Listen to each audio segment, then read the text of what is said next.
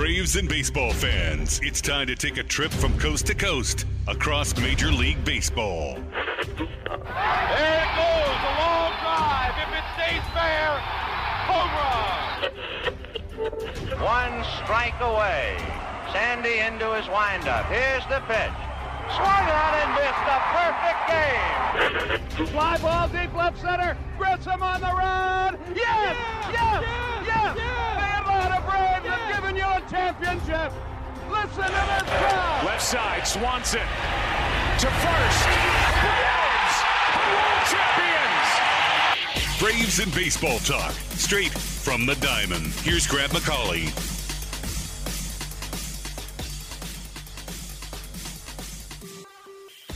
Hello and welcome to another episode of From the Diamond. I am Grant McCauley. I'm joined as always by Corey McCartney, and we are here in the Kia Studios on Sports Radio 92.9 The Game to talk about the week that was for Major League Baseball and more specifically for the Atlanta Braves. It did not end on a great note on Sunday. We're going to get all into Atlanta's loss to the Padres in extra innings.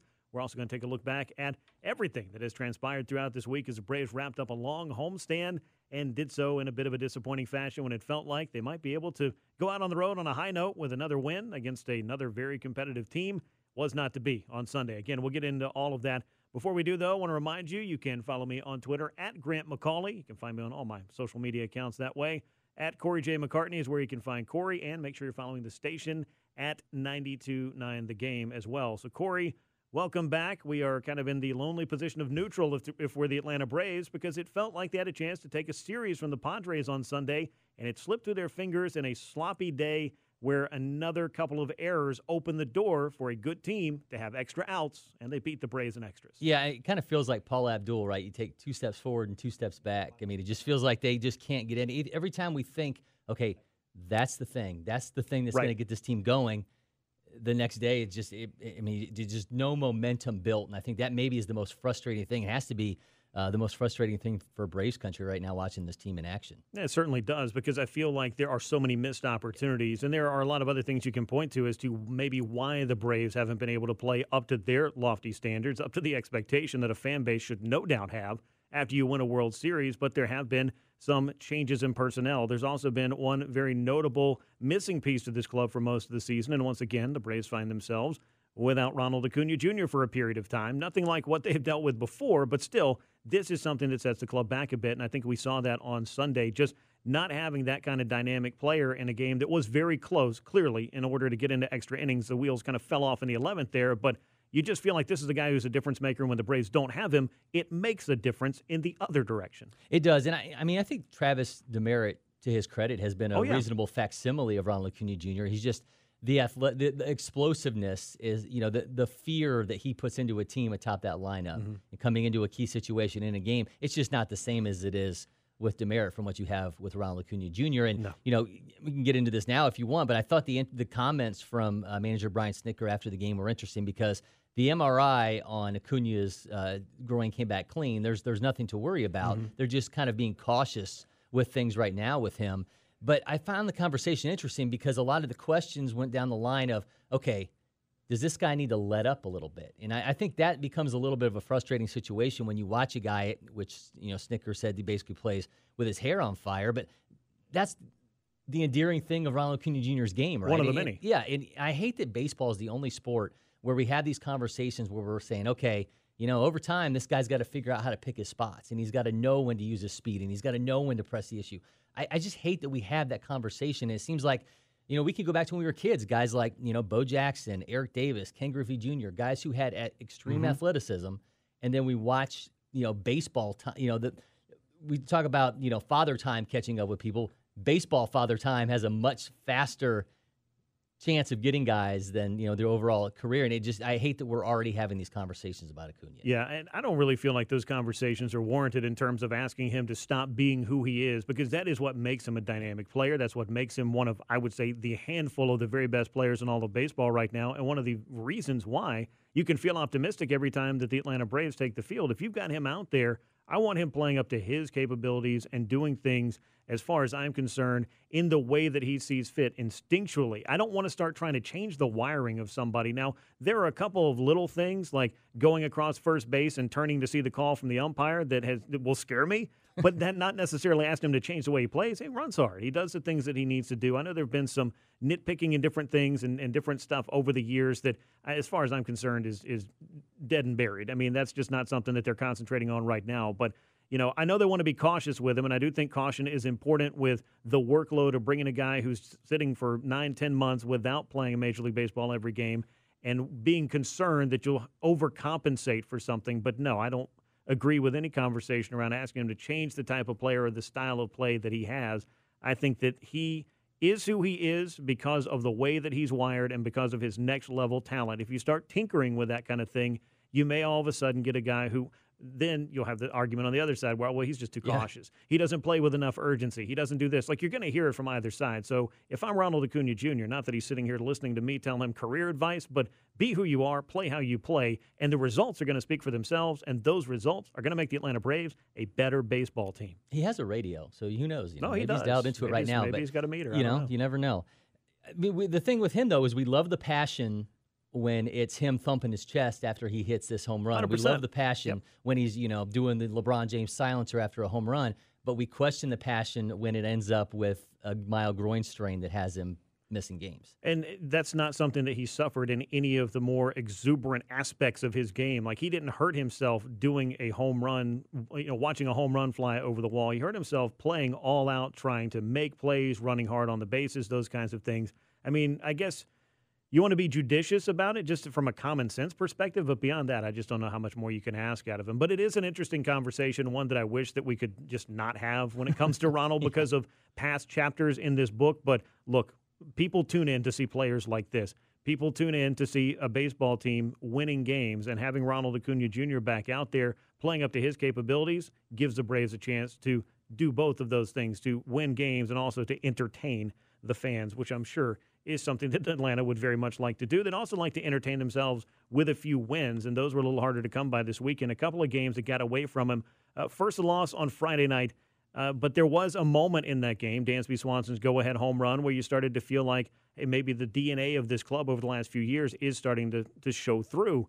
That wasn't to be on Friday, but on Saturday, what do teams do, good teams do, when they do suffer a loss that is, kind of one that could kind of get you off track? They bounced back in a big way. They did that on Saturday, even in a game where it seemed like they were going to melt down a second time and maybe let a winnable game go the way of the opposition. But the Braves were able to rally and get their 4 runs and grab a big-time victory.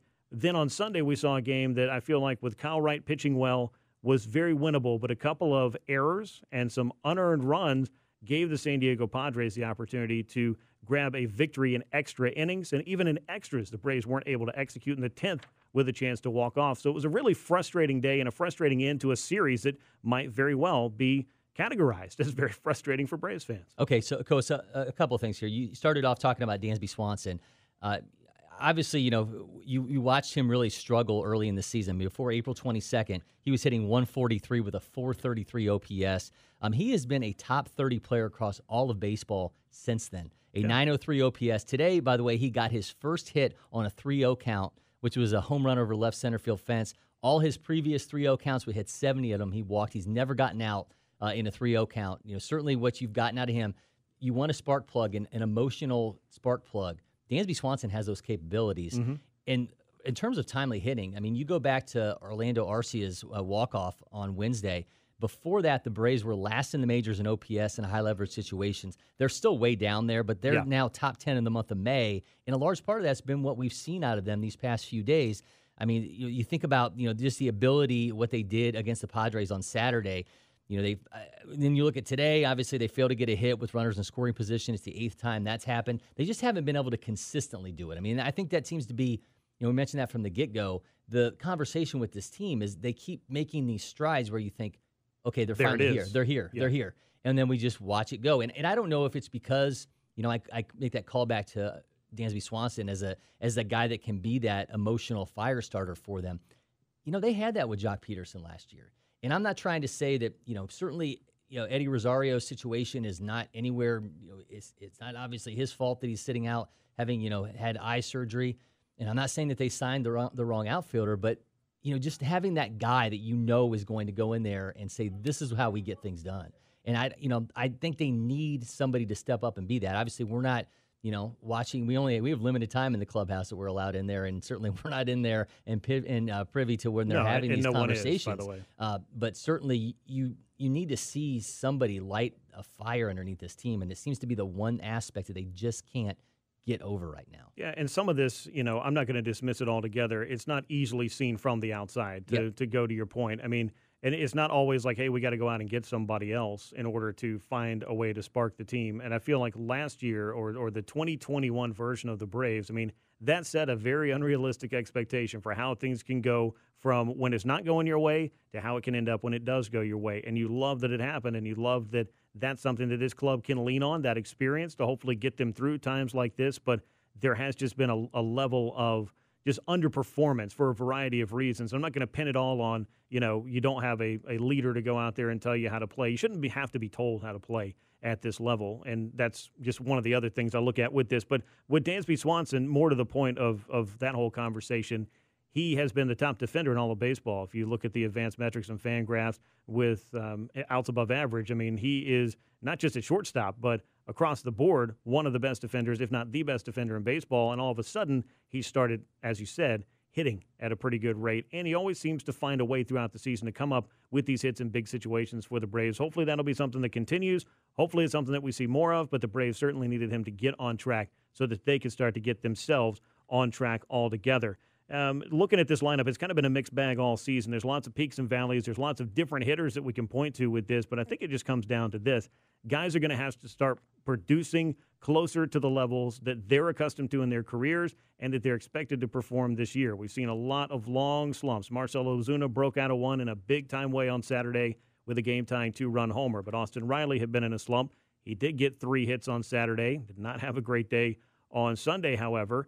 You've had Matt Olson not playing anywhere close to, I think, the player that overall he has been in Oakland. He had a couple of hot weeks at the start of the year, but now troubles with runners in scoring position. And you can also point to Dansby for the first couple of 3 weeks.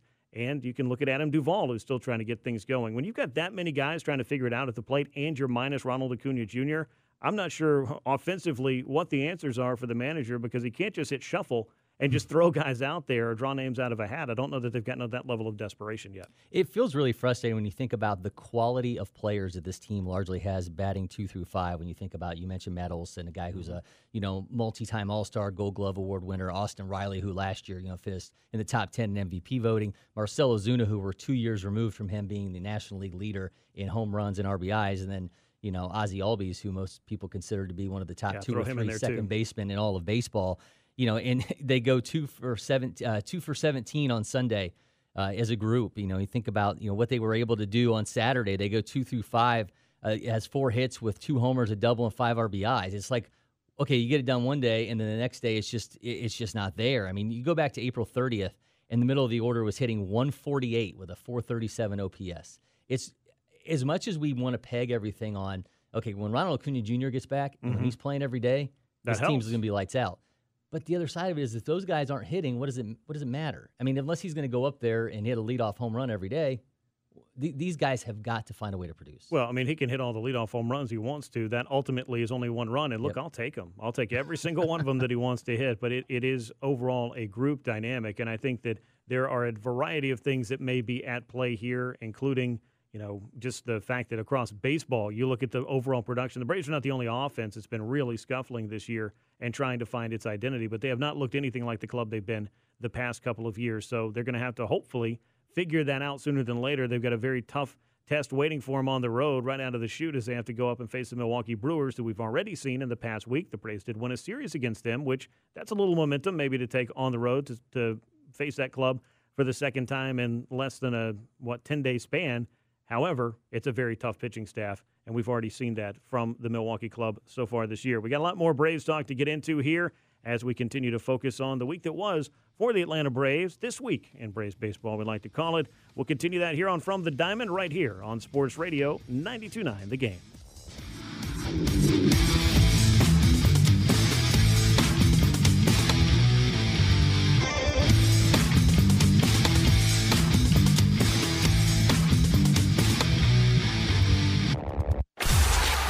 Now, Back to more From the Diamond. Sports Radio 92.9 The Game. This is From the Diamond. I'm Grant McCauley. He's Corey McCartney. We're live from the Kia Studios on Sports Radio 92.9 The Game as we continue this week in Braves baseball. And what an up-and-down week it was, Corey. We hit some of the highs and some of the lows from the weekend series against the Padres, and really the way things have been trending for this club, which, depending on how things are going, it's kind of like that old saying about the weather. If you don't like it, just wait 24 hours, and maybe it'll change. That seems to be the story of the 2022 Braves thus far, and hopefully we'll get a little more consistency in it of the good variety as we head out on the road, or the Braves do. We're going to be right here in the studio talking about it, but it's a road trip that I think is going to be a test for them as they face the Milwaukee Brewers and then an improved Miami Marlins club that, look, they may not win the division. They may scuffle from time to time this year. In fact, I'm sure they will, but they're going to be a tougher road for any team in the National League East. They're not going to be the pushover that they might have been a year ago. Let's talk about some of the highlights, though, from this week and something that was really a sight for sore eyes. And, in fact, we got to see it twice in the past week, and that was the performance of Charlie Morton on Saturday. 6 innings of one-run ball and a season-high 9 strikeouts. Corey, that backs up his Milwaukee start. 5 innings of shutout ball from him there. 14 strikeouts over his last 11 innings. Only 1 run allowed over that stretch as well. That's a big-time development for Charlie Morton, for the rotation, and hopefully for the Braves as they look to find that consistency we've been talking about that has been so elusive. What we talked about with Morton when he was struggling was the lack of swing and misses. He had a season-high 15 whiffs on 43 swings against the Padres the last time out, and that's, it just hadn't been there for him. The whiff rate's now 19%. I mean, it was nearly 29% a year ago. It hasn't been this low since 2015. He obviously has some catching up to do in that department, but certainly, the curveball is getting better, and, whether or not that has anything to do with the inconsistencies of the baseball. He's got a 34% whiff rate on that pitch now, much more like we're used to seeing out of him. Just a massive development when you think about, the fact that, they needed him. They've needed him to help to stabilize things because we've not always seen the best out of Ian Anderson. It's been, we've seen it in spurts this season. He's had a couple really good outings, but they haven't always been dominant. Strong outing from Kyle Wright.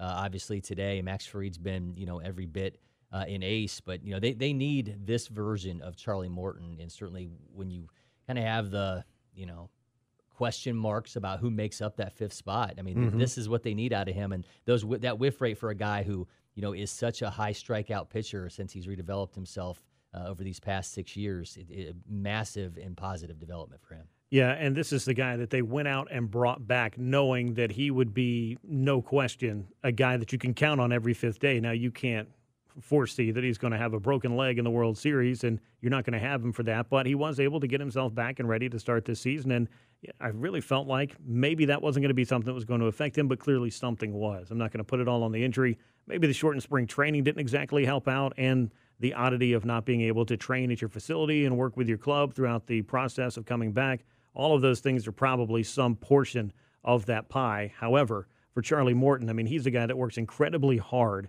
each and every start. He is somebody that pours through it and really comes up with a cerebral game plan. This is not just, I'm going to go out and throw my fastball as much as I can, and then I'm going to throw some curveballs, and I'll mix in a couple of other things. Even though that's his mix, even though that's what makes him successful, there is so much more to the mental side of Charlie Morton's game. But from the physical side, he was not getting the execution that he needed. But we have seen a sharp uptick in the swings and misses on his curveball in the past couple of starts, and that is the pitch I feel like will unlock the success for Charlie Morton again. He can't keep guys off the fastball if he doesn't have a secondary pitch that's expanding their strike zone, causing them to swing and miss, or simply giving them a reason to second-guess themselves at the plate. This is the mental side, but physically speaking, it's kind of trying to crack 2 codes at the same time, which cannot be easy, but that's what makes him such a good pitcher. And he was really struggling in first innings through a lot of those initial starts, too. And after he struggled against the Mets, the conversations that he was having after that game, he basically said, he hated that he couldn't be a guy that they could count on.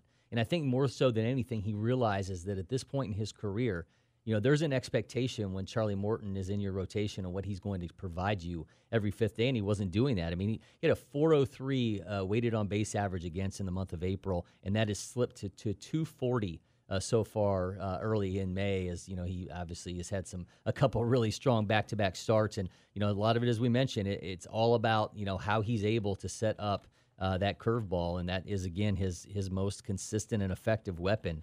You have to really like the direction that he's headed in because, again, if this Braves rotation only can go as far as, those guys that what you're going to get from every time out.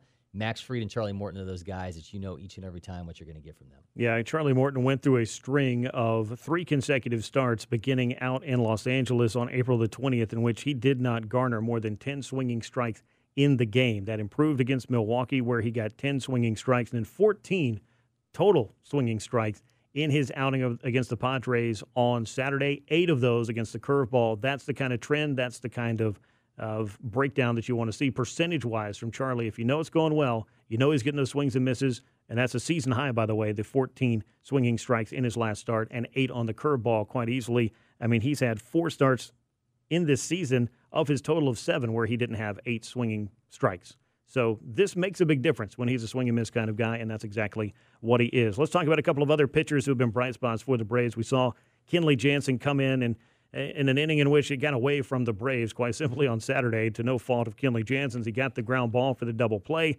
Austin Riley, though, unable to turn it that Saturday. That happened again on Sunday. Different inning, though. Different pitcher. Not such a great result by the end of the game either. But Kenley, you got to believe, he has been as good as you could have asked for. And when you do look at the Braves bullpen coming into Sunday, only the Dodgers and Mets have a lower batting average against than the Braves, and only the Mets bullpen has more Ks per 9 than Atlanta's relievers, and the Braves bullpen is leading Major League Baseball in Fangraphs wins above replacement on the season. So this overall has been a good group. I know that things didn't go well in extra innings for the Braves today, but honestly, this is a game that shouldn't have even gotten to extra innings.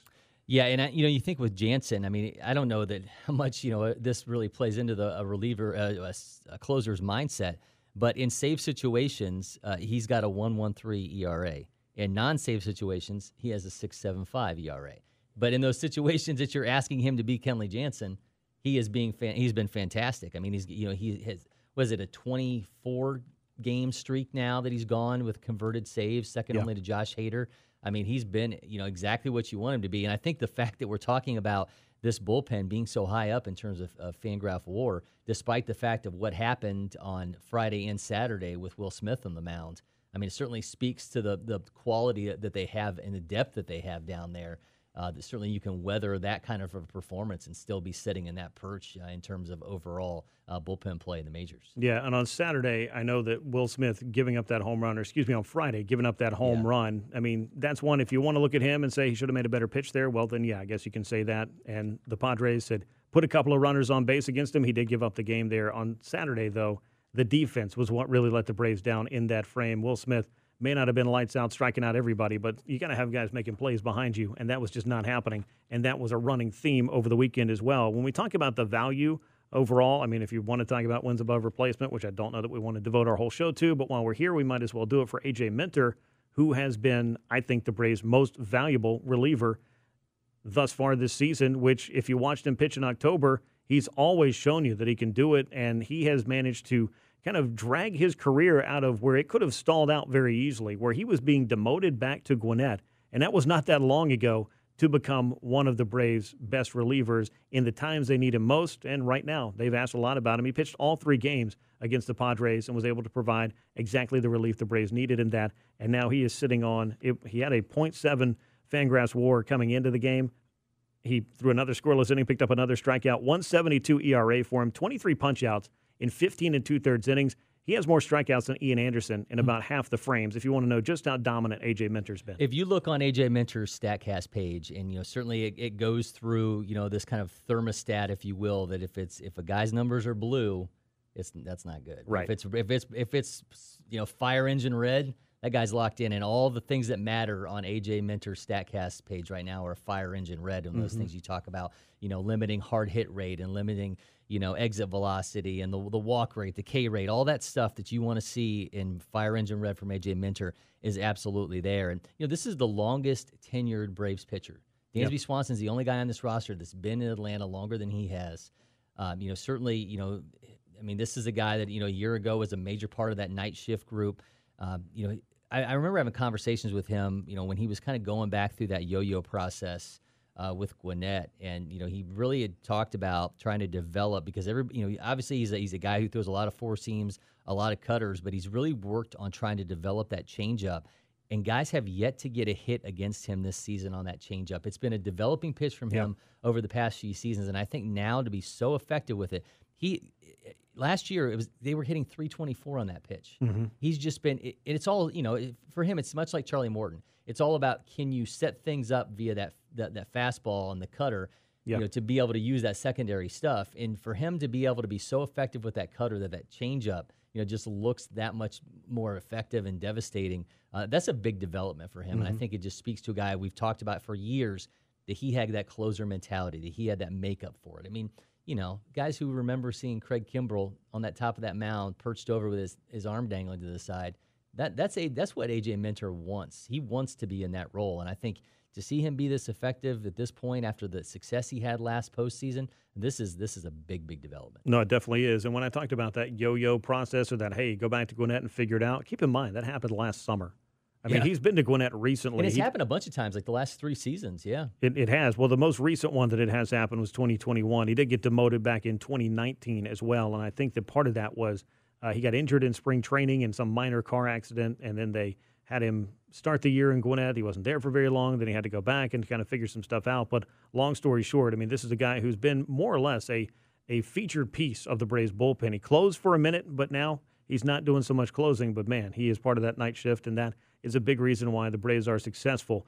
We also saw throughout this week, I think, the real – if you want another example of the maturation process of Kyle Wright, I think we got another one, because he got just – an inning that just went sideways on him against the Boston Red Sox in his prior start to Sunday.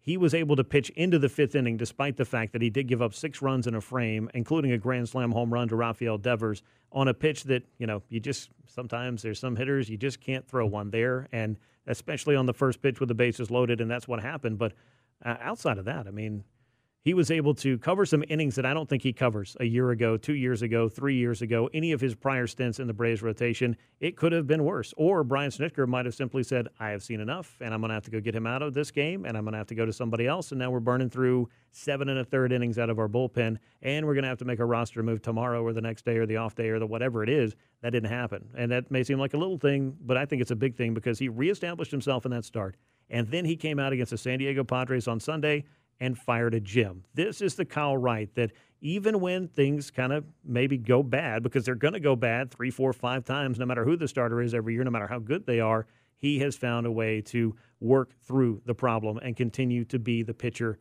that he knows he can be, and that is a difference maker for the Braves. It is, and I think his comments after that Red Sox outing were interesting, because he said he's kind of tired of talking about last year and what he changed last year. Right. He's put last year to bed, and I think from that standpoint, we need to judge what we see from Kyle Wright now and going forward differently. I think I've had the conversations with him about it, so have a lot of other guys about how he was able to kind of alter the arsenal and grow a little bit. But what you're seeing out of him of late is really, as you mentioned, it's a maturation process. I mean, today he held the Padres without a hit through 4 2/3 innings, which is the longest no-hit bid of his career. That's a step, and you think about, trying to get through that outing against the Red Sox when things weren't necessarily going his way. These are all, big pieces for him. You think about, the focus that we put on that 2017 draft that he was a part of. You got Royce Lewis, Hunter Green, Mackenzie Gore, Brendan McKay, Kyle Wright, all those top 5. 4 of those guys are factoring majorly into baseball in the national baseball picture right now. He's living up to that place that he had in the draft, and we're seeing some really strong outings from him consistently. Yeah, and that consistency and these strong outings are one of the highlights for a Braves team that has seen some ups and downs here over the first 5 or 6 weeks of the season, still searching for a way to kind of put it all together, especially after a tough loss in extra innings to the Padres, which dropped the Braves to 16-19 on the season. They are, though, still 6.5 games back in the National League East standings, because the Mets also lost. And we're going to talk a lot about what else is happening around the big leagues when we come back, as we take that trip and size up both the National League and the American League division battles coming up. But we're going to get to our 3 up and 3 down, 6 of the biggest stories from MLB this week, right here on From the Diamond on Sports Radio 92.9 The Game.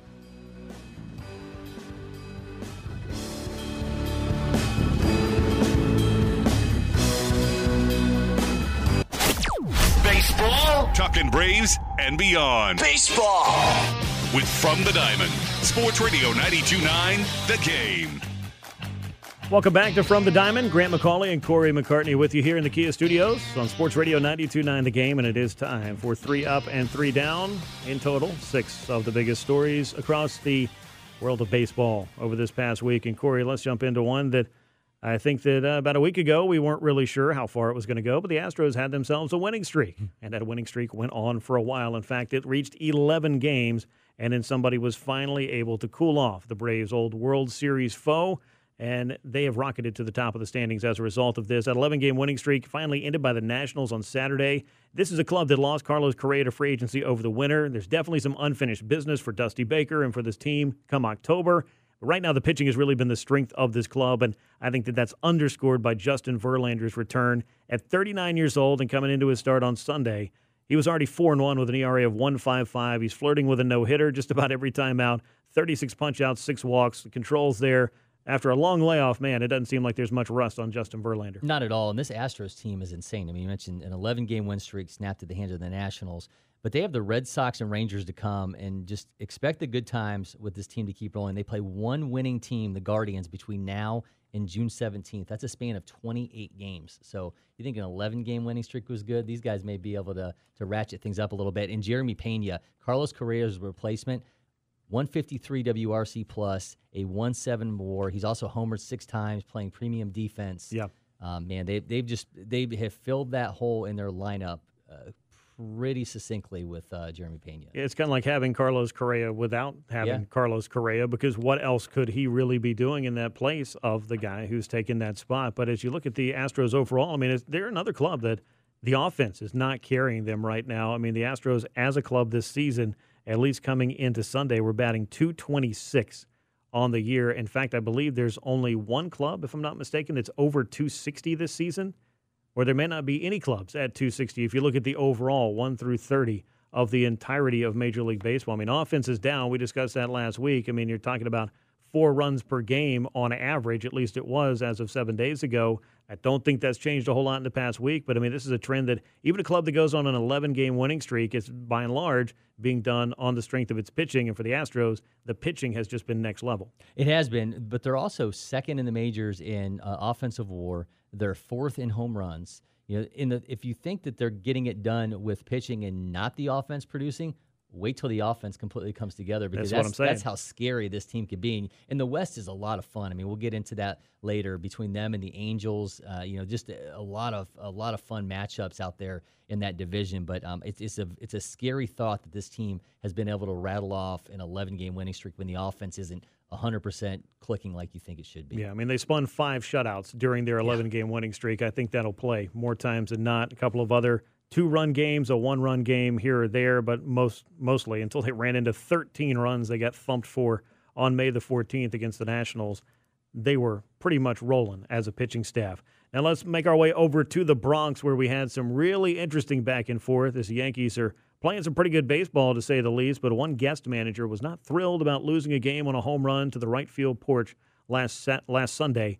This is what Rangers skipper Chris Woodward had to say after Gleyber Torres hit a walk-off home run in Game 1 of a doubleheader. Small ballpark, that's a easy out in 99% of ballparks. So, the wind wasn't helping today, obviously, but, just 3-1 count. Probably going to, King is one guy that you put him back out there, you're like, okay, he's not going to give up a homer. Just happened to hit it in a Little League ballpark, to right field. Well, let's clear up a little misconception here, Corey. The dimensions are friendly at Yankee Stadium. There's no debating that. But Torres' home run would have been gone in 26 of the 30 Major League parks. So maybe that math doesn't check out. And Aaron Boone, in fact, was asked about his thoughts on Woodward's remarks and provided this. Between games, Chris Woodward said that Gleyber's home run would have not been out of 99% of ballparks, and they called this a Little League ballpark. Do you have any reaction to that? Not really. His math's wrong. 99% is impossible. There's only 30 parks.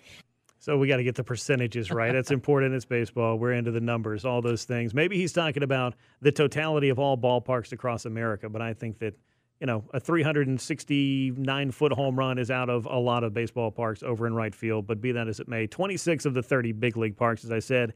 But in a season where it seems like more and more balls are dying on the warning track than ever before, it's great that we still have a couple of managers who can argue about the dimensions of a ballpark. Like any good comments, it's led to a T-shirt. And our friends at RotoWear have a T-shirt that says 161 Street Little League Ballpark. And I will say Chris Woodward would know something about light hitting. He did hit just average just 8 home runs across his 12-year Major League season, and he never, ever, ever hit a home run in Yankee Stadium. Well, a lot of the balls that he put in play might have been gone in Little League parks, though, and maybe that's kind of the point. I'm not really sure, but the back and forth was a lot of fun. The Yankees, meanwhile, have been playing a little bit better baseball than the Texas Rangers this year.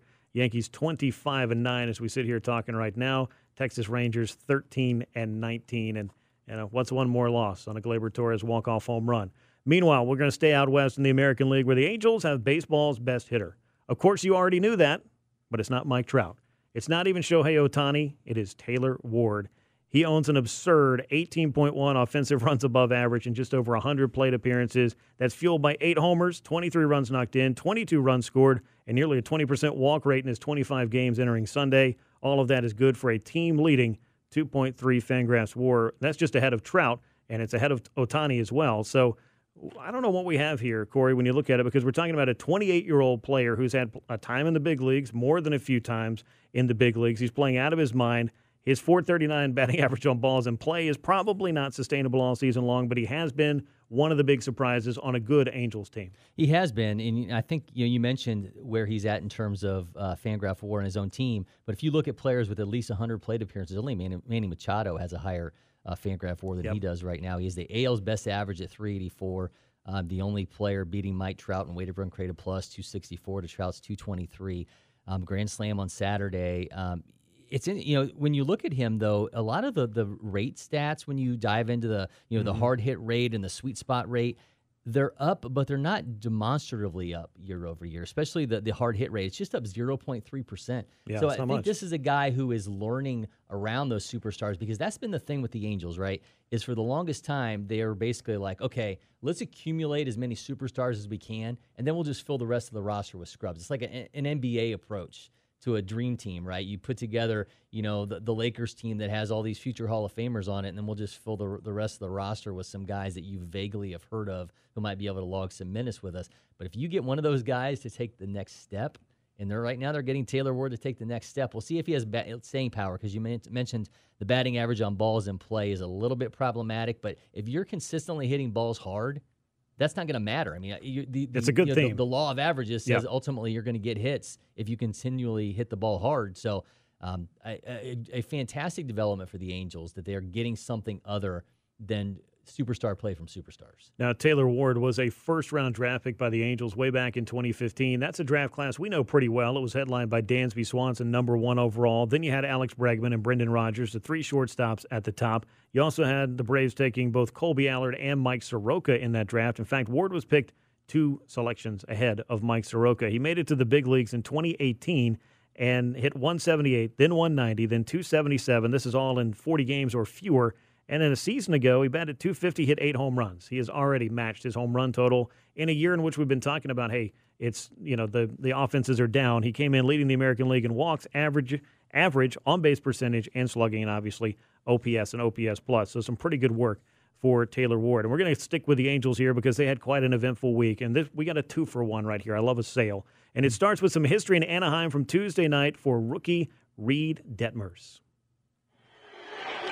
Ground ball. Velasquez throws across. He did it! Reed Detmers throws a no-hitter! It's just something I've dreamed of ever since I was a little kid. I didn't think it'd ever happen, but I don't even know. I probably won't even remember this tomorrow morning. He may not, but a lot of people are going to remember this for quite some time. But that no-hitter, the second in the majors this season. We'll have more on that in a moment. First for the Angels since 2019, Detmers walked 1. He only struck out 2 batters and needed 108 pitches to get his 27 outs. And would you believe that through 5 weeks of baseball, the Detmers threw just the 3rd complete game of the season? That is from all 30 Major League Baseball clubs. In fact, only 3 of the 30 teams even have 1. He's the 3rd pitcher to be less than 2 years removed from being drafted and throw a no-hitter, joining Bert Hooton in 72 and Steve Busby in 1973. I'm sure everybody knows those names. pretty much. I do know one of the two, so I'm batting 500. Pull them from the ether. But, man, a 6.33 ERA before throwing that no-hitter. And the craziest thing is that may have only been the second coolest thing to happen for the Angels in that game when you think about Anthony Rendon, who had over 4,500 plate appearances as a right-hander, goes in his left-handed because Brett Phillips is on the mound for the Rays. And position player. Position player. Let's see how this thing goes. And he jacks a home run. I mean, I love that the next day Joe Madden made up the lineup and he put Anthony Rendon down as a switch hitter. Hey, they're having fun out there, Joe Madden. I think that's one of the things that his clubs have been known to do, play a little bit loose, but also to play pretty well more times than not. But for Rendon, I think you might want to retire the left-handed swing. You're never going to get any better than that. And he parked one off a 54-mile-an-hour pitch. So good for him for generating his own power. Not that it was that altogether shocking. But as we know, complete games are hard to come by. I just mentioned that. I also mentioned that Reed Detmers threw the second no-hitter of 2022. The Mets, Corey, threw the first one, and they used 5 pitchers to do it back on April 29th. Still a good accomplishment for that group, certainly, but former Mets pitcher, social media star, and now brand-new Angels hurler Noah Syndergaard tweeted a clarification of Reed Detmers' accomplishment that read, and I quote, "To be clear, I don't think a combined no-hitter is the same as a real one-pitcher no-hitter. Ban the wave, and Mr. Met is a creep." So some shots fired on his old team there. Good-natured, maybe, probably, but this is a polarizing topic for some. Where do you land on combined no-hitters? Because we're sitting here on a day where we almost saw another one. I was at Turner Field in 2014 when the Phillies threw a combined no-hitter with Cole Hamels at the top and 3 relievers combined along with him for that no-no. And to be in the post-game press conference, it just didn't feel like it was that big of a deal. I mean, It just didn't. It's different. It is very different. And way back in, what was that, 1990, I was at Dave Steeb's no-hitter that he threw for the Blue Jays against the Cleveland Indians. That was a year where it had been at the time it was the most no-hitters thrown that season. I remember telling my dad when I got back home that we saw the no-hitter, and he asked me what I thought, and I said it was actually really boring. You know, but 12-year-old's going to speak a little bit differently than someone who gets to see that accomplishment now. But I think Noah Syndergaard's right. I mean, it just doesn't feel the same. When one guy can go out there and potentially get through a lineup 4 times, well, yeah, I guess you're right, 3 times. When 3 1/4. 3 1/4. But when you can go out there and consistently take down the same guys, I just think it just feels different because when you can give them a bunch of different looks from a bullpen, you know, it just doesn't feel the same. To me, I'm not saying that they all need to have an asterisk next to them, but the single pitcher no-hitter just continues to be one of the most unfathomable things. I'm going to not say that word again ever on air. Crazy things that you'll ever hear, just because to think one guy could pull that off against a professional lineup is crazy. Yeah. I mean, it's an accomplishment for the team. Like throwing a no-hitter is a special thing, but it does feel different when there's one guy who does it just for the level of personal accomplishment for that pitcher, because not very many people have done it. But with fewer and fewer complete games, we might see more combined no-hitters. The Braves threw one in 1991 with Kent Mercker and Alejandro Pena and Mark Wohlers, and not in that order. I think it was Wohlers and then Pena. Yes. And then the Braves got a no-hitter from Kent Mercker in 1994. It's the last no-hitter in Braves franchise history. You brought up Dave Stieb, and it's a fun little factoid about him, is that no-hitter was a long time coming for him because he was more snake-bitten. He lost a perfect game with 2 outs in the 9th inning in 1989. He lost no-hitters with 2 outs and 2 strikes in the 9th in back-to-back starts in 1988, and he also lost a no-hit bid to start the 9th inning in 1985. So he just kept flirting with a no-hitter, and he finally got it. And let's wrap up our 3 up and 3 down with this one. Bryce Harper coming off his MVP season in 2021. He's one of the big reasons the Phillies have been on a bit of a hot streak of late because he's been red hot at the plate, but he may not be seeing the outfield for a while because tests revealed a partially torn UCL in his throwing elbow. So for now, he's going to be DHing, and Joe Girardi said they'll reassess this down the line. But I would say, Corey, that the Phillies fans have to be pretty happy for the universal DH right about now. Absolutely. 171 weighted run created plus out of him. He's gone deep 9 times.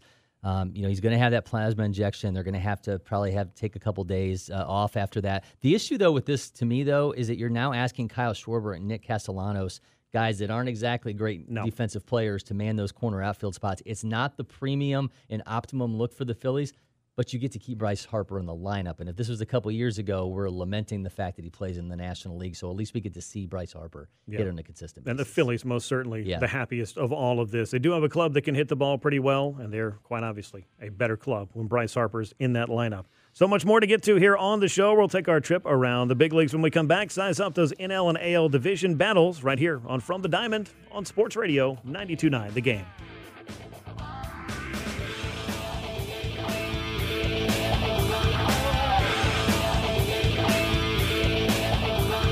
We really need new phones. T-Mobile will cover the cost of 4 amazing new iPhone 15s, and each line is only $25 a month. New iPhone 15s? It's better over here. Only at T-Mobile, get 4 iPhone 15s on us and 4 lines for $25 per line per month with eligible trade-in when you switch. Minimum of 4 lines for $25 per line per month with autopay discount using debit or bank account. $5 more per line without autopay, plus taxes and fees. Phone fee at 24 monthly bill credits for well-qualified customers. Contact us before canceling account to continue bill credits or credit stop and balance on required finance agreement due. $35 per line connection charge applies. See T-Mobile.com. You could spend the weekend doing the same old whatever, or you could conquer the weekend in the all-new Hyundai Santa Fe. Visit HyundaiUSA.com for more details. Hyundai, there's joy in every journey.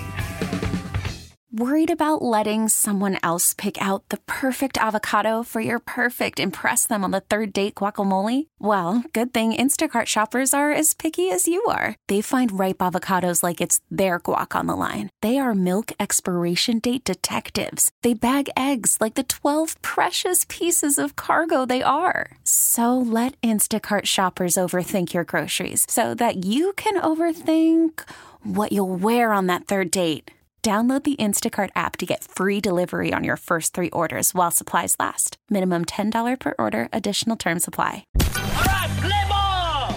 Your place for all things MLB and our Braves. This is From the Diamond on Sports Radio 92.9 The Game. Welcome back to From the Diamond. Grant McCauley and Corey McCartney with you as we begin hour number 2 here on Sports Radio 92.9 The Game from the Kia Studios. As always, just a reminder, make sure that you're following us on social media. I am at Grant McCauley. That's where you can find me. You can find Corey at Corey J. McCartney. You can find the show at From the Diamond with an underscore on the end. And you can find 92.9 The Game at 92.9 The Game. So make sure you get all those follows going if you haven't already. And if you have, then thank you so much for doing so. Let's jump in and go around the big leagues here, Corey, for our National League report for this week. And we'll start in the East, which is the most important race for the Braves. That's the one they want to win first before they go win some other things in October, and that's what they've done the last 4 years. But the Mets remain the team to beat with just over a month's worth of games in the books. The Phillies are putting some things together. We mentioned Bryce Harper, a little dinged up, but he's still able to play. They're the highest scoring team in the division, by the way, the Phillies are. So the Braves are going to have their work cut out for them because it's not going to be easy to bypass a couple of teams they're looking up at in the standings right now. The Mets have a 6.5-game lead over the Braves right now. The Phillies are sitting and will be no worse than second place as the day ends on Sunday as well. So a little bit tougher climb for the Braves than maybe even a year ago. I will say the thing with the Mets last year, and we've talked many times about them a year ago being the team that spent the most time in history in first place only to end the year with a losing record. They had a negative run differential for a large part of last year, despite the fact that they were leading the division. Yeah, that's not happening this time around. I mean, they're at plus 35 right now, and the offense has been interestingly really contact heavy. They entered the weekend with 54 infield hits, the most of any team by 19. They had the NL's highest contact rate and the 4th lowest swinging strike rate, but their BABIP of 300 is top 3, and they're 27th in hard hit rate. So you think about eventually, if you're not hitting the ball hard, and that batting average on ball in play is going to dip down, is this offense going to be able to continue to get guys on base and move the chain as they've been able to? I think it feels like, as great as that pitching is, they may need it because I think things are going to catch up with this offense eventually. Yeah, well, Jacob deGrom has not thrown a pitch in a big league game for the Braves, for the Mets yet, and he hasn't thrown a pitch in a game, I think, at all, has he, at this point, because he was injured back in spring training. Correct. So he hasn't even gotten a chance to go out and start a rehab assignment. So the Mets are still without him, but they're still 10 games over 500. We've seen the last 10 games, though, including their loss on Sunday, just 5-5. We knew they weren't going to play 700 baseball all season long, but there's nothing wrong with getting off to a hot start. That's something the Braves would very much like to have been able to say. That's something Braves fans would have very much liked to have seen thus far, but that just has not been the case as the Braves head out on this road trip looking to take some steps towards getting back up to 500. Winning a couple series would help, but being able to win a whole bunch of games, get above 500, and not look back is what the Braves would like to start out as. But as of right now, that's just not the case. The Marlins, meanwhile, just behind the Braves in the standings, they've dropped 7 out of 10 and are taking on the Milwaukee Brewers, a club that the Braves are going to be seeing in Monday's action. The Washington Nationals, meanwhile, we knew it was going to be a tough road for them. They're already 12 games under 500 and 11 games back in the standings as they get ready to take on the Marlins in a series that begins on Monday. So not really a bunch of surprises up and down the standings in the National League East based on what we have seen so far this year, but there is still, whether you like it or not, a lot of baseball left to be played, about 125 games to go. Sense of urgency is going to start to crank up as you turn to Memorial Day and you start looking at those standings and thinking, at least for me, that's my first big checkpoint of the year when I look at the standings. I wonder with the Nationals, though, they've lost 16 of their last 21. I mean, we obviously, Juan Soto is the reason you're going to watch the Nationals this year. I mean, continues to be awesome.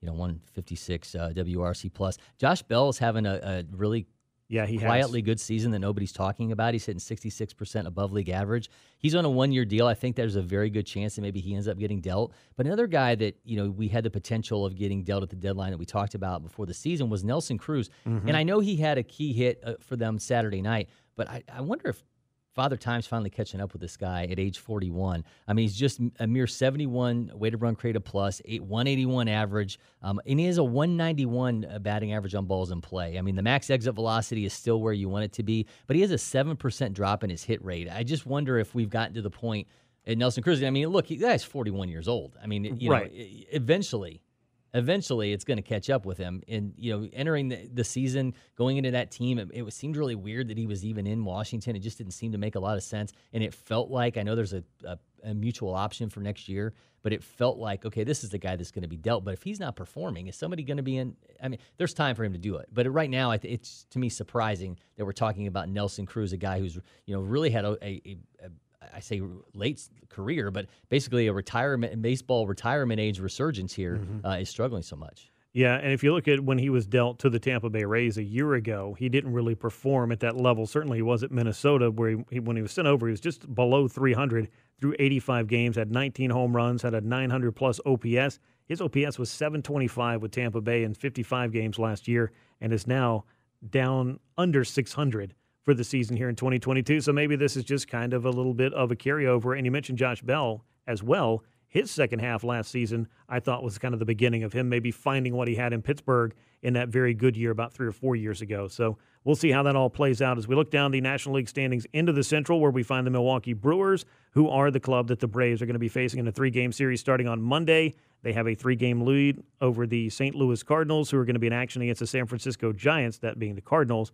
But for the Milwaukee club, it's been kind of, and really for the Central, this past 10 days or so, win one, lose one, win one, lose one. They haven't really changed the standings altogether that much. And so you see the Brewers, then the Cardinals, then you got the Pirates and the Cubs, who are 8 games under 500, the Reds, who are way down there at the bottom of the standings, 13 games out already. You know it's been a tough year for the Reds, but I don't really see, outside of the Cardinals, a really clear challenger to the Milwaukee Brewers as they look to repeat in the Central. No, I mean, it's just the Cardinals, right? I mean, but in 16 of their 32 games, they've scored fewer than 3 runs. In those games, they've lost 11 of 13 and 5 of 7. But when they've scored at least 4, they're 14 and 3. They've just struggled to be consistent offensively. And on the topic of the Brewers, I mean, let's give some love to Josh Hader. Earlier this week, he became the fastest reliever to 500 strikeouts, doing it in 244 games. Just a fantastic start to this guy's career. And then Christian Yelich, we talked about this before off air, 6th player to hit for a cycle 3 times, and they've all come against the Cincinnati Reds. So superbly quirky stat. Yep, absolutely. He joins Bob Musil, Babe Herman, and John Riley, not John C. Riley, and Adrian Beltre and Trey Turner as the only guys to have 3 career cycles. So, but nobody's catching up to the Brewers. Though John C. Riley was instrumental in Billy Chappell's perfect game and for love of the game. So you've got to give him some credit there. He's been around for some baseball history throughout the times. Looking out west, the Padres with their win, they actually did something pretty cool for them on this Sunday. Not cool for the Braves, but they moved ahead of the Los Angeles Dodgers as the Padres have won 6 out of 10. The Dodgers have lost 4 in a row as they battle the Phillies on Sunday. They're just 5-5 in their last 10 games, and that's allowed San Diego to jump in and grab a half-game lead for the moment as we sit here on a Sunday afternoon. Clayton Kershaw's on the IL. That's a big story. An SI joint inflammation, which is basically the hip pelvis area. It doesn't anticipate him being a long-term absence, but it's troublesome nonetheless. I mean, he missed the second half of last season with forearm and elbow issues. Obviously, didn't hit in the postseason. Andrew Haney's also on the IL, and then you've got David Price, who has been out of action since April on the COVID list. They've got a 4-man rotation right now. We know how talented they are, but not having Clayton Kershaw in there, I mean, the Padres being able to move in this position before we've even seen Fernando Tatis Jr. back in a San Diego uniform on the field, this feels big, and certainly not having Kershaw feels less than big for the Dodgers standpoint. Yeah, it doesn't really help them out. Of course, they've got Walker Buehler, they've got Julio Urias. I mean, both of these guys have thrown pretty well for him, and then you get names that you just don't expect to be altogether that great, but just manage to go out and win games, whether it's a Tyler Anderson or a Tony Gonsolin, who, of course, we're familiar with. The Dodgers have Craig Kimbrell closing for him this year. He's locked down 5 saves in 9 appearances, and they've got a bullpen that just comes out, comes right at you, throws strikes, and nobody, in fact, throws more strikes than Dodgers pitching, as they, I believe, lead all of baseball in the fewest walks on the season and per 9 innings. So a couple of stats that you really like to see. A whole bunch of strikeouts and not very many walks. A lot of clubs would like to be in that boat. And I know that the wild card is not really something we want to talk about a whole lot, but when you look at the standings come around Memorial Day, you start to get an idea of what things look like in that wild card race. But remember, it's a dog pile, and you got to climb over a whole bunch of other teams if you want to find your way across the goal line and grab one of those spots. Braves are 3 games out of a wild card spot right now. They would be trailing the Philadelphia Phillies, among other teams. And then you also have the wild card, or excuse me, just the Wild West in general, top to bottom. We're talking about the Padres, then the Dodgers, then the San Francisco Giants, who are only a game out as we sit here right now. And then the Arizona Diamondbacks and Colorado Rockies are both over 500. So those are all clubs that have a chance to either win that division or grab one of these wild card spots. And even with expanded playoffs, I mean, this is not a shoo-in when you have to start looking at every other team in your league to try to punch your ticket to October. Yeah, and it feels like the West is going to end up, you got 4 looks teams like it right out there. now. I mean, man, the Giants plus 42 have the NL's second best run differential behind the Dodgers. After a 5-game losing streak, they've won 5 straight. I don't think we talk enough about that offense. They had the 4th most runs scored, 8 players with at least 30 plate appearances that are hitting above league average. It's just like last year. They don't have that one guy that you think, okay, that's who I'm worried about in that lineup. They just all contribute.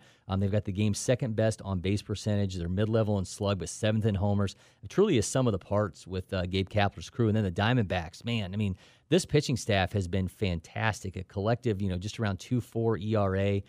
Zach Gallen has the league's second best ERA with a minimum of 30 innings. Merrill Kelly has been fantastic. Madison Bumgarner has, just been lights out. It's crazy considering that they've played the Mets 6 times, the Astros, Dodgers, Padres, and Rockies. That they're in the position that they're in. I mean, they've played some tough teams. Yeah, and they've pitched really, really well.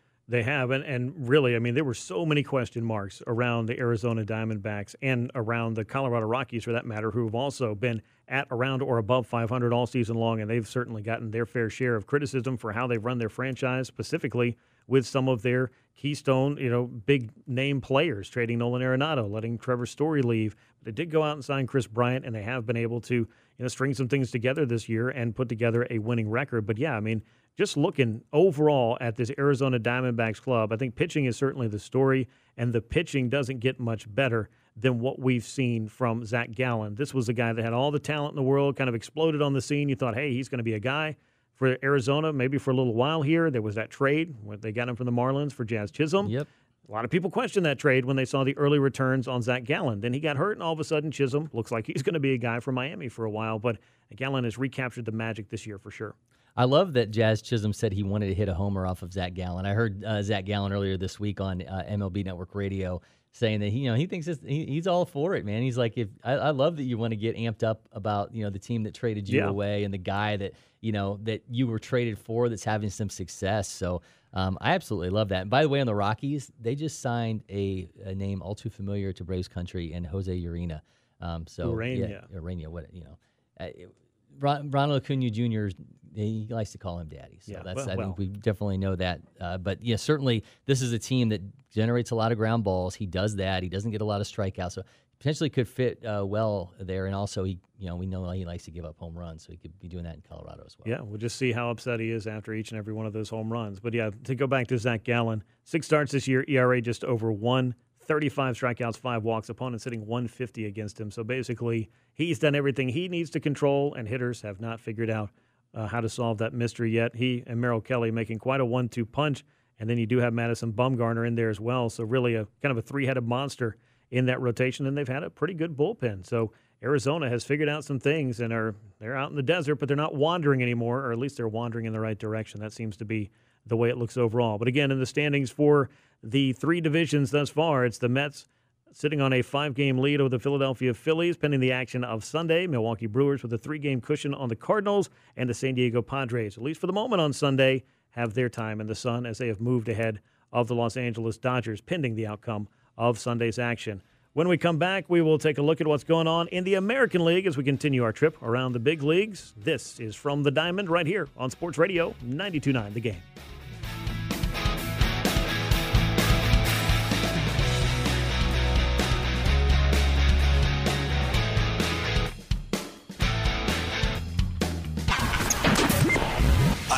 Baseball. Now back to more Grant McAuley and From the Diamond on Sports Radio 92.9 The Game. From the Diamond here on Sports Radio 92.9 The Game, Grant McAuley and Corey McCartney with you. We appreciate you joining us here on a Sunday evening as we talk about what's been going on with the Atlanta Braves, and we continue, of course, our look at what's happening around the big leagues as well. If you enjoy what you've been finding here on From the Diamond, then I invite you to follow us on Twitter. I'm at Grant McAuley. He is at Corey J. McCartney. You can also find us on a little show, Corey, that we like to call Battery Power, which is part of SB Nation and thus named Battery Power. That's where you can find it as well. Battery Power SBN, and of course Battery Power TV. That's the place we like to set up shop throughout the week as well. And we found ourselves a pretty interesting run early on in the season and a pretty good episode we're coming off of this past week. Yeah, I mean, it was fun. We got to chat up Ben Verlander, obviously the brother of Justin Verlander, MLB analyst for Fox Sports, hosted the Flippin' Bats pod. So he kind of gave his breakdown of the Braves, what he's seen before and after Acuna's stint on the IL to start the year, what he loves about that pitching staff. So give it a listen. I mean, check it out on the Battery Power YouTube channel. It was a fun conversation with him. It was, and he was one of the guys that was really keying in, as I think you and I have been as well. It's like when Charlie Morton figures this out, he's going to unlock something, and it's going to look like it used to. And Charlie certainly went out and did that over the weekend against the Padres, but the Braves coming up on the wrong side of the score in extra innings on Sunday and losing that series 2 out of 3 before going out on the road. Not part of the Braves' plan. But yeah, be sure to check out Battery Power as well. Let's check out the American League East standings for the time being. It is the New York Yankees who have been, I think, beating up on a schedule that's been a little bit favorable to them. And they've been doing it by succeeding in all phases of the game. They're 25-9 as they check in on Sunday with a .735 winning percentage, best in all of baseball, a 4.5-game lead over the Tampa Bay Rays in the American League East, and the only team that has not allowed 100 total runs yet on the season, and that leads, of course, to a nice big run differential that's also the best in baseball, and the only positive run differential in the entire American League East. That's a little bit surprising. I can't wait until they get to this stretch a little bit later in the month where they play 4 games against the Rays and then 3 against the Angels. Those 3 games against the Angels, May 31st and June 1st and 2nd, are going to be an absolute blast. They are hitting on all cylinders, figuratively and literally. The offense, ridiculous. Aaron Judge at over 200 weighted run created plus with 11 bombs. Giancarlo Stanton is 63% above league average. But, man, let's talk about the game's best bullpen to this point, a 2-1 Fangraph WAR. Michael King is striking out 12-3 per 9. Clay Holmes has a 0.55 ERA. They have 7 relievers with at least 11 innings, and 5 of them have an ERA of 1.64 or lower. And you've got Aroldis Chapman, who after an abysmal 2021 with a 3.36 ERA, his worst since 2011 in Cincinnati before he even became a full-time closer, has rebounded nicely. So just getting the job done. You know, it's kind of amazing, too, when you look at how successful a guy's been, that an ERA still below 3.5 could be abysmal. And there's a lot of relievers out there saying, man, I'd take 10 years of that, much less 10 years of dominating the way Chapman has. But, yeah, he's been a big reason for them. But the bullpen has been built very well around him. And then there's those 2 titans that they've got there in the outfield, or DH if you prefer, in Aaron Judge and Giancarlo Stanton. They've had some big moments individually. Stanton hitting the home runs that the Yankees are paying him for. I found it fascinating. He's got 36 hits this year, 10 home runs, not surprising, only 2 doubles. So he's either hitting a home run or a single just about every time out there. The Yankees will take all those home runs, as he's hitting .290 this year, leading the club in runs knocked in. So for all the old school statisticians, those runs play as well, and those stats play. And the Yankees have certainly liked what they've seen from both Aaron Judge and Giancarlo Stanton. And I think maybe the most important stat for both those guys, they're playing every day, and that's been a big question for the success of the Yankees. They haven't even played in Boston yet. You think about him getting some doubles in Boston. Possible? Well, I mean, they started the season against the Red Sox, but they don't actually go to Boston until July. So, I mean, it's you got to go July 7th through the 10th before they make a trip to Fenway. So it's very quirky schedule. schedule. It is. He's going to bash some doubles off the Green Monster, I would imagine. Maybe that's game. where he'll pick him up. He has two doubles through 32 games. That's a pretty low standard. If you're on pace for 50 home runs and 10 doubles in a season, that would be one of the most bizarre stat lines I think I've ever seen. Meanwhile, there are other teams playing in the American League East. We're going to talk about them. One of them is the Tampa Bay Rays. You mentioned them for this season. I mean, they're just kind of doing Rays-type things, but the Yankees have just managed to get out to a little bit better of a start than the Tampa Bay club. But they're playing good baseball at home. They're playing even better away from Tropicana Field. That, I think, is a key to their success. But then there's what I feel like is just kind of a sleeping giant or a dark horse in the American League East, and that is the Toronto Blue Jays. They have yet to click on anything close to all cylinders the way the Yankees have. They find themselves 7.5 games out of first place in the AL East as we wrap up the second full week of the month of May. They've lost 7 out of 10. Their run differential is completely and totally, at the very least, the opposite of what I thought it would be. They have an offense that, much like many other teams in baseball this year, has not been able to find a way to get going the way we expected based on what we saw from the 2021 Blue Jays. So with the Rays, the offense is top 10 in WRC+, but they've scored 1 run or no runs in 3 of the past 7 games, including that no-hitter at the hands of the Angels' Reed Detmers. And all that, and Wander Franco has struggled. He's 1 for his last 20. Manuel Margot's coming off an AL Player of the Week performance. He's been fantastic, but the last couple weeks, I just think their offense has largely been in a rut. They did get a win on 3-0 win over the Blue Jays on Sunday. And speaking of the Jays, I mean, their offensive struggles. Bo Bichette, Matt Chapman, Lourdes Gurriel, Alejandro Kirk, those guys are struggling. I mean, Alex Manoah has been one of the game's best starting pitchers to this point. They did just get Hyun-Jin Ryu back, but they haven't been able to put it all together. And you just think when you've got Vlad Guerrero Jr. and George Springer, who just came back on Sunday, that eventually they're going to be able to put something together. But I just wonder, are they going to get to the point where the hill's going to be too big for them to climb? Yeah. That's the situation I think you worry about. The lowest run differential of any team below 500.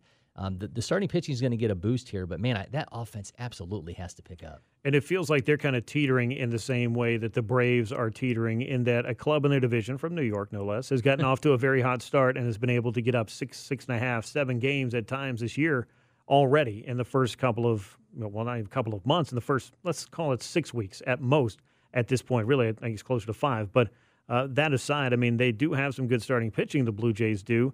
But it has been offensively quite a quandary for them this year.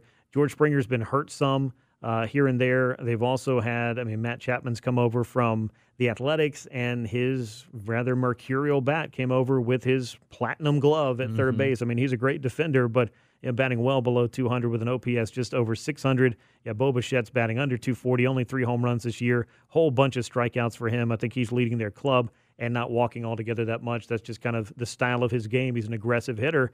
And then Vlad Guerrero has played 34 games this year. He only has 11 extra base hits. I find that to be surprising. He's tied for the club lead in home runs, but I don't know. I mean, I hate to bring it back to all of this, but with offenses struggling across baseball, you look at a team that should be and has shown itself to be quite a murderer's row of its own as they try to chase down the Yankees.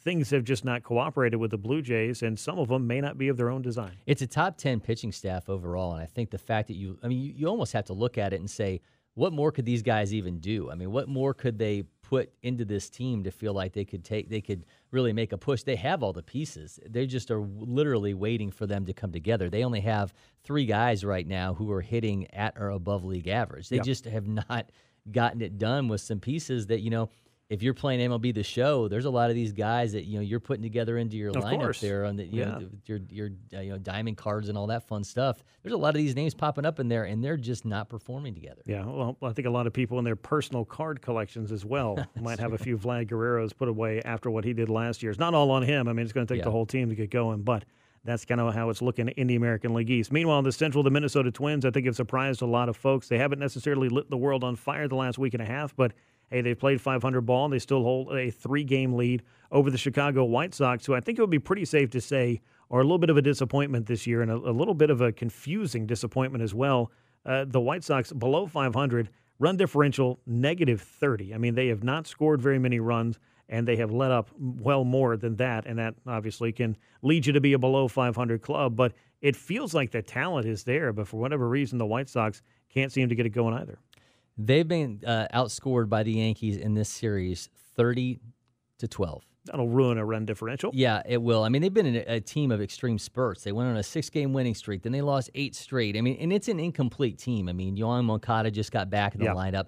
Eloy Jimenez, who tore his hamstring on April 23rd, is recovering quickly, but they're not trying to rush him back. They still don't have Lance Lynn, a target date. I mean, maybe June, early June, but that's a big loss. Yeah, it is a big loss. I mean, it's just scary though for for them to think about the fact that the Twins are just running away with things. I mean, the White Sox are going to get better than a group that's currently 25th in FanGraph WAR offensively and 14th in the starting staff, but are the Twins going to pull away? And we talked about this with the Astros.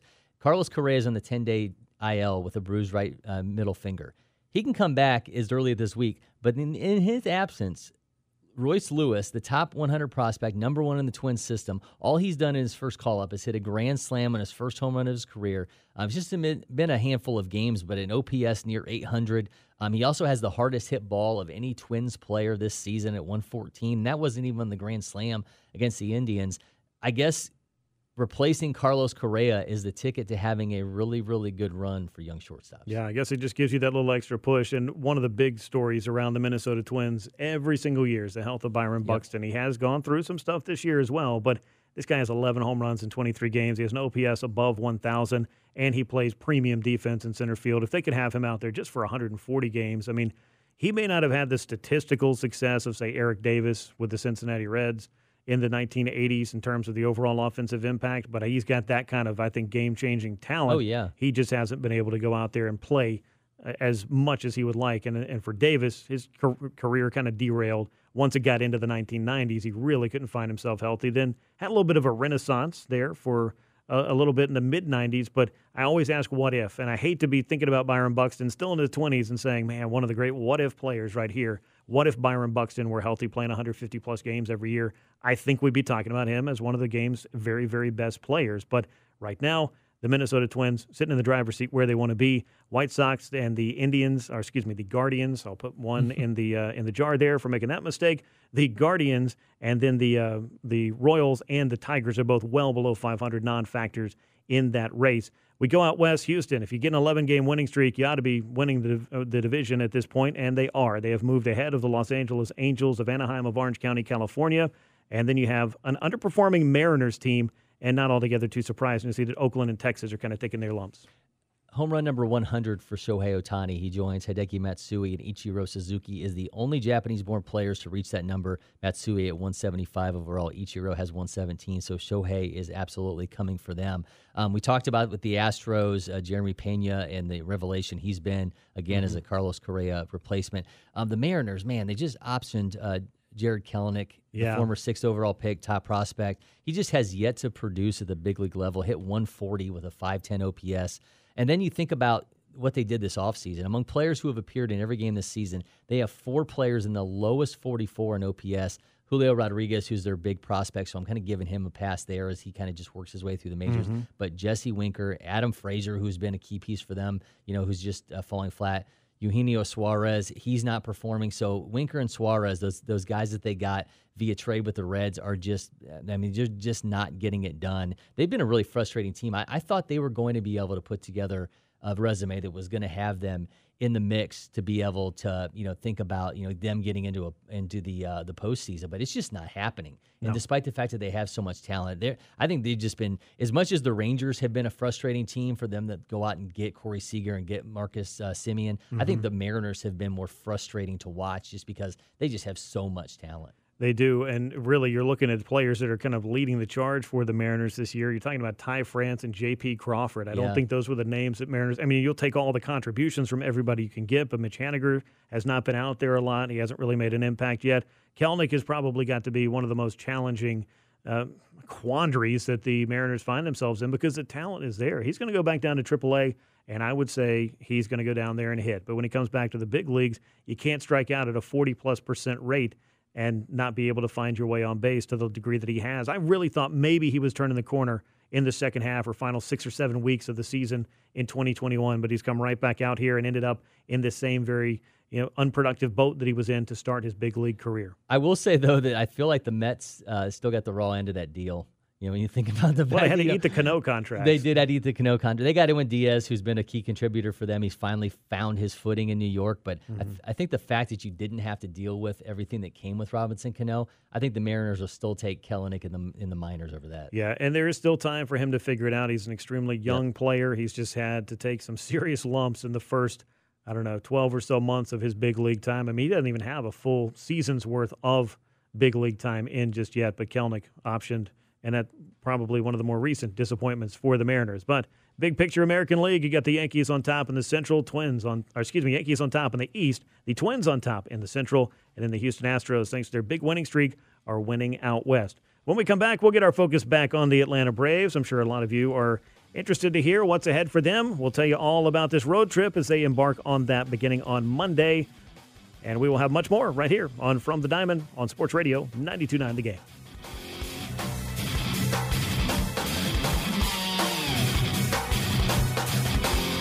Taking a look around the league with more of our From the Diamond with Grant McCauley on Sports Radio 92.9 The Game. Welcome back to From the Diamond as we are in our home stretch. No extra innings for us today. Extra innings for the Braves, not kind, on Sunday as they lost by a 7-3 score to the Padres. We talked a little bit about that. We're going to get you set for what's coming up on this road trip for this week ahead for the Braves. I'm Grant McCauley. He's Corey McCartney. This is From the Diamond on Sports Radio 92.9 The Game. We appreciate you joining us, and we hope that you'll check out the podcast, which you can find wherever you get your podcast. Just search for From the Diamond there. Let's take a look, Corey, at what's ahead for the Braves this week. They're going to have a tough test, I think, especially starting out with 3 games against the Brewers, the top team in the NL Central. The good news, maybe, is that the Braves have seen them recently, so they have a pretty good handle on what to expect from the Brewers. It's not one of those things where you see some guys in April and you don't see them again until August or September. At least they've got a little bit of recency on their side. And, oh, by the way, they won a series against the Brewers, and they did so, I think, pretty convincingly. Yeah, it continues to be the only series win they have against a team with a winning record. But, again, they've got some experience of late against them. They're going to end up seeing some really strong pitching again in this matchup. You're going to have Freddie Peralta, who they're going to have to face on Monday with Ian Anderson getting the ball. Adrian Hauser, who has a 3.86 ERA, gets a start on Tuesday. And then on Wednesday, you've got the reigning National League Cy Young Award winner in Corbin Burns. So it does not get easy. But, you got Ian Anderson going on Monday against Peralta again. You've got Fried matching up with Burns, which is going to be absolutely fantastic in that Wednesday matchup. I'm going to be really interested to see how they approach Tuesday. Do they go into this with the kind of bullpen approach that we've seen in the past as Jesse Chavez go out there and then end up, or do they go and do what we talked about a week ago, which is let's give the ball to Spencer Strider and see what this guy's able to do? Yeah, and they kind of leaned on Strider a little bit, I feel like, in this past week in the relief role because Tyler Matzek was clearly not right and was, I think, trying to work through some stuff. I think they wanted to stay away from him for a few days, and having Strider does help out in that regard. But while they have kind of teased using him as a reliever, particularly when they lost Luke Jackson, I thought maybe this was going to be something that this kind of an arm and a short burst, why wouldn't you want to have this be one of the weapons that you have in the bullpen? But with so many question marks in the rotation, with Huascar Ynoa continuing to struggle, with nobody else really stepping in and stepping up. I mean, Bryce Elder got a little bit of a look, but that really didn't provide the long-term answer for the Braves either. I think you just keep coming back. If you're many Braves fans out there that just kind of think, man, I'd like to see more Spencer Strider. And even if he's not able to be built up to throw 5 or 6 or more innings, getting 4 quality innings from him, the way that he's shown a couple of times that he's capable of giving you, or at least multiple innings, that has to be worth giving the full audition to. So why not go to him right out of the gate? I agree with it. And I think, if you're able to get a run out of him, it's all to your benefit just to let him go. I mean, with this game, talking about the Tuesday game, you're going to get a day off baked in here as well. And he's pitched, 1 inning since the 6th.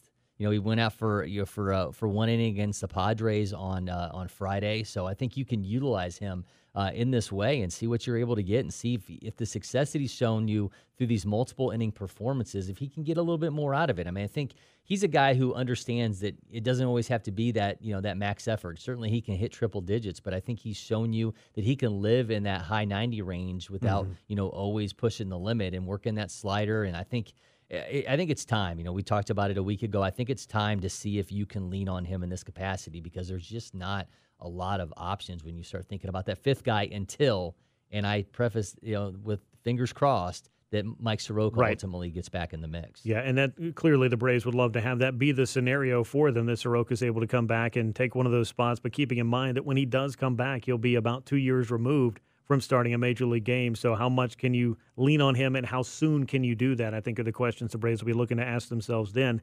Before we get to Tuesday, where the Braves do have to figure out their starting pitcher, they haven't named one, and Spencer Strider is one of the candidates. And if an opener happens to come out there before he does and he throws the bulk of the innings, then I guess that's kind of a start, and we'll call it maybe kind of a step in the direction that could be what the Braves are going to do for a while. But we'll put that aside for a moment because before you get to Tuesday, you got to play Monday. You mentioned Freddie Peralta is going to be on the mound for the Brewers. He was one of their top starters a year ago, has struggled a little bit this year, ERA a little bit higher than I think you'd expect, having seen what Freddie Peralta did for them a season ago. But Ian Anderson, meanwhile, is 3-1 now, and after getting knocked around in his first start, really with a whole bunch of walks and just getting chased in the third inning, Ian has completed 5 or more innings in each of his subsequent 5 starts and has an ERA under 3. His fielding independent pitching, though, is up approaching 5. So all is not necessarily as rosy as that ERA looks, but I think Ian's been taking steps in the right direction. There have just been a couple outings here or there where maybe just not as aggressive as he's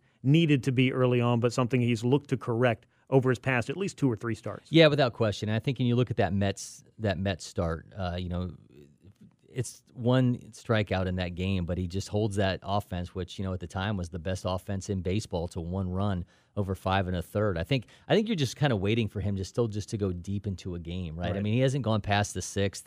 I think that's been the question with him from my end is when is he going to put together that start that we look at and just as complete domination. I mean, certainly, again, having the success he had against that Mets team is more than meaningful. But I'm going to be interested to see what he does against an offense that certainly has some capabilities here in the Brewers. And we talked about Yelich earlier in the show and how the resurgence he's had this season.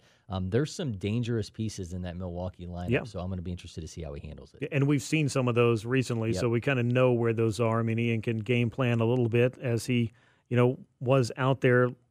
No, he missed the Milwaukee. He did miss it, yeah. The Milwaukee club, excuse me. So it'll be his first look at them. He got the start against Boston, that's right. So as you look at what he's done against a club that at least he's seen some recently, maybe that'll help a little bit for the game planning because of that recency. But the big thing that you look at with him is that the walks are up this year. The strikeouts are down. Walks up just over 1 walk per 9. He's walking 4.8 batters per 9. And again, the first start certainly fuels that to be a little bit worse in a small sample size of 30 innings, but only 6.6 strikeouts per 9. That's, I don't want to say alarming, but that's something that's going to have to change. He struck out nearly 9 batters per 9 innings a year ago, and that even felt like it was a little bit low at times where he would go a few starts or a couple of starts where he just wouldn't have the strikeout total that you would expect, not getting the swings and misses on the changeup. But the hit rate right about where it was a year ago, but walks will certainly be a problem if you don't miss bats. Does it bother you at all to know that the changeup that guys are hitting 231 against it with a 234 expected batting average, and a year ago we're talking about that being under 200? I mean, is it our guys? It's a change, yeah. It's a difference. Is the book out on the Ian Anderson changeup a little bit different than it was a year ago? I think the longer that you are the same player, and because baseball is that constant game of adjustments, the longer that you go, and this, look, he doesn't need to get away from the changeup. It's a plus pitch. It's his best pitch. It's his biggest weapon. But what other things is he doing to keep guys off of that? Yeah. I think that's why, and I said this earlier about Charlie Morton, he needed the curveball for the swings and misses. I feel like Ian maybe needs to establish the breaking ball a bit more just to give hitters something else to think about, because you can throw the changeup a lot. I don't think you need to just cut its usage by 20 or 30% or anything crazy like that and then go purely to leaning on a breaking ball. If you feel like it's your third best pitch, why are you throwing that one and not one of your 2 best pitches? I guess that's just kind of some of the mental chess match that a pitcher has to deal with when you navigate a lineup multiple times. But, yeah, to your point, I feel like the changeup hasn't been as effective this year, but it may be because of other things that just haven't had hitters enough off balance to really not know what to do with his changeup or not be as prepared for it as they have been this year. Yeah, I mean, I'll buy that. So back in 2020, he had a 104 average against with that pitch. Last season, it was 197, as I mentioned. Yeah. This year, it's at 231. I mean, the whiff rate is still crazy with it, right? It's still at nearly 40%. Last year, that was at 34.9. So he's still, and it's a near 20% put away rate for him on that pitch. It's just when guys are getting to it, they're doing damage. They're doing damage, yeah. And that, I think, has been a little bit of the difference. So you've got this series against the Brewers, starting with Ian Anderson and Freddie Peralta. We talked a little bit about what the plan might be with Spencer Strider. I'm imagining being a focal point of that plan on Tuesday as Adrian Hauser, the righty for the Brewers, is on the mound. Then you get that marquee matchup again that we did get in the Brewers series. I am remembering this one right. It was Max Fried against Corbin Burns in that one, and that, I think, is one of those that you just want to circle and say, all right, let's see what these guys are able to do, because you got Max on the mound, but you got a tall task in Corbin Burns as well.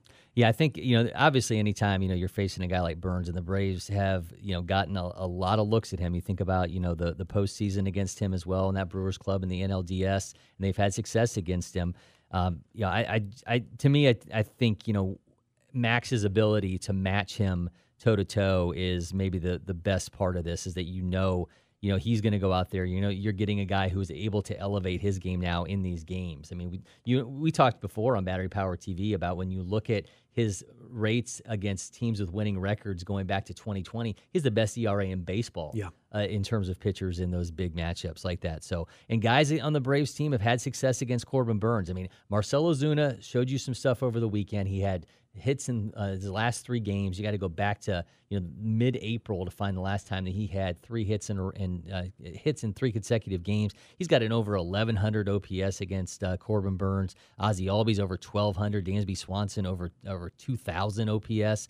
Acuna, if he gets back in this series, which we're expecting he does, over 1,800. A lot of guys have found success in moments against Corbin Burns, and that's going to be integral, especially if Max Fried is locked in. Well, and let's talk about I don't even know if it's an elephant in the room. It's pretty obvious when you walk in there, though. There might as well be a poster on the door before you even go in. Is Ronald Acuna Jr. going to be playing in this series? That's a question the Braves are going to have to find the answer to. They were very cautious with him. He got the MRI, the groin, I don't know if they call it a strain or just some general soreness or whatever it is. That's had them being cautious, and I think that overcompensating on his surgically repaired knee, that's a valid thing to be cautious about. They don't want to put him on the injured list because you don't want to sign up for a week and a half or more off for Ronald Acuna Jr. if you don't particularly need it. But this is a different club when he's out there. It's the most obvious thing I'm going to say on the show, and I'll say it every single day and every single time that I need to, unless or until he's playing every single day. It does make a difference. And in this kind of series against a first-place club like the Brewers, you want to have all your weapons, all your pieces out there, and Acuna, I mean, that's the biggest piece there for the Braves. Looking at Max Fried, as we talked a little bit about him matching up with Corbin Burns and the success I think the Braves have found in moments against Corbin Burns. Last time out for Fried against his old club, against the Padres, a club he'd really dominated, 9 hits and 4 earned runs allowed. That really broke up a nice string of 5 consecutive starts for Fried in which he was just locked in, really dominant. 31 1/3 innings, 30 punch-outs, only 1 walk over that stretch. He was really, really looking good, and under 200 for the opponent's average, under 500 for the opponent's OPS during that string. It's not that the Padres knocked him around too altogether much, but they were able to have a little bit more success than anybody had against Max Fried since way back on opening day when the Cincinnati Reds were able to get to him for 5 earned runs. So not too many of those kind of starts for Fried, and I would imagine that not much has changed from his approach from prior to this Padres start where he looked pretty good and at that time. I think the Padres were opportunistic in that one. Yeah, I wonder with Fried, he just gets so amped up seemingly for that Padres matchups. I don't know if he's got the old club. I don't know if he's got like an AJ Preller or Justin Upton voodoo doll that he's got worked in the mix, or a little picture, on the middle of his dartboard. But man, he gets fired up for those matchups against the team that traded him away, and flipping to him against the Brewers. I mean, a collective 553 OPS the Brewers have against Max Fried, and they've struck out 20 times with a mere 7 walks against him. So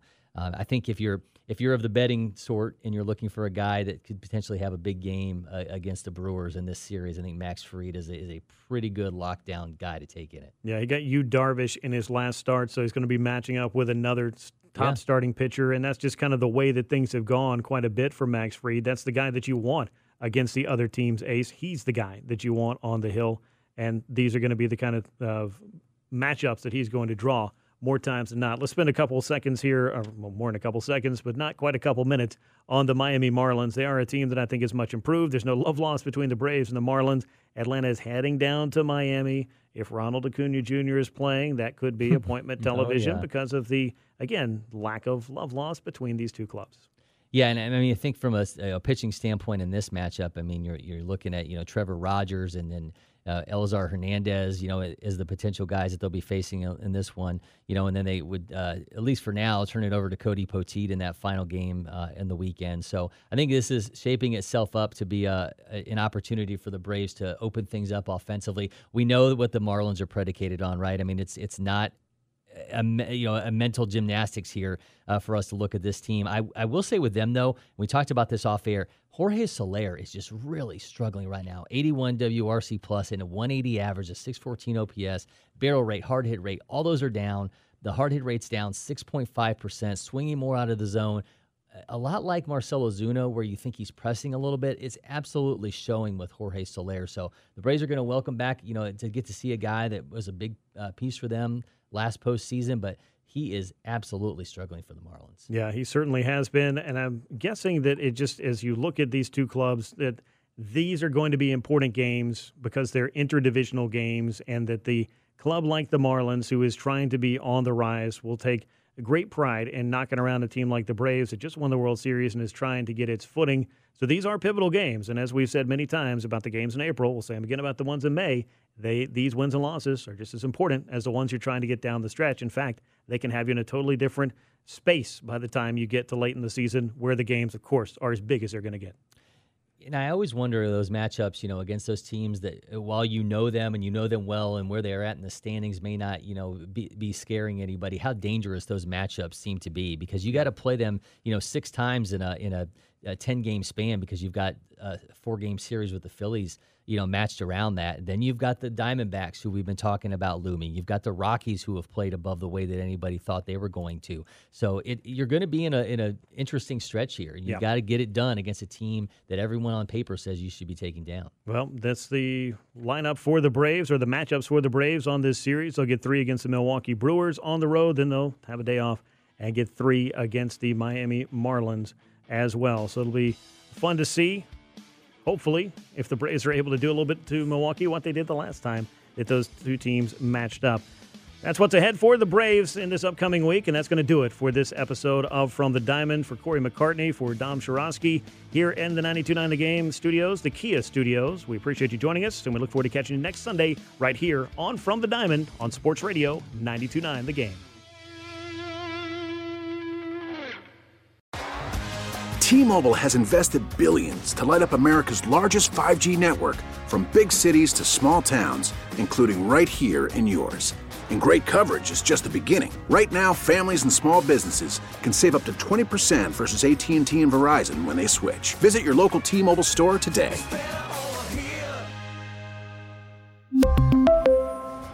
Plan savings with 3 lines of T-Mobile Essentials versus comparable available plans. Plan features and taxes and fees may vary. Okay, picture this. It's Friday afternoon when a thought hits you. I can spend another weekend doing the same old whatever, or I can hop into my all-new Hyundai Santa Fe and hit the road. With available H-Track all-wheel drive and 3-row seating, my whole family can head deep into the wild. Conquer the weekend in the all-new Hyundai Santa Fe. Visit HyundaiUSA.com or call 562-314-4603 for more details. Hyundai, there's joy in every journey.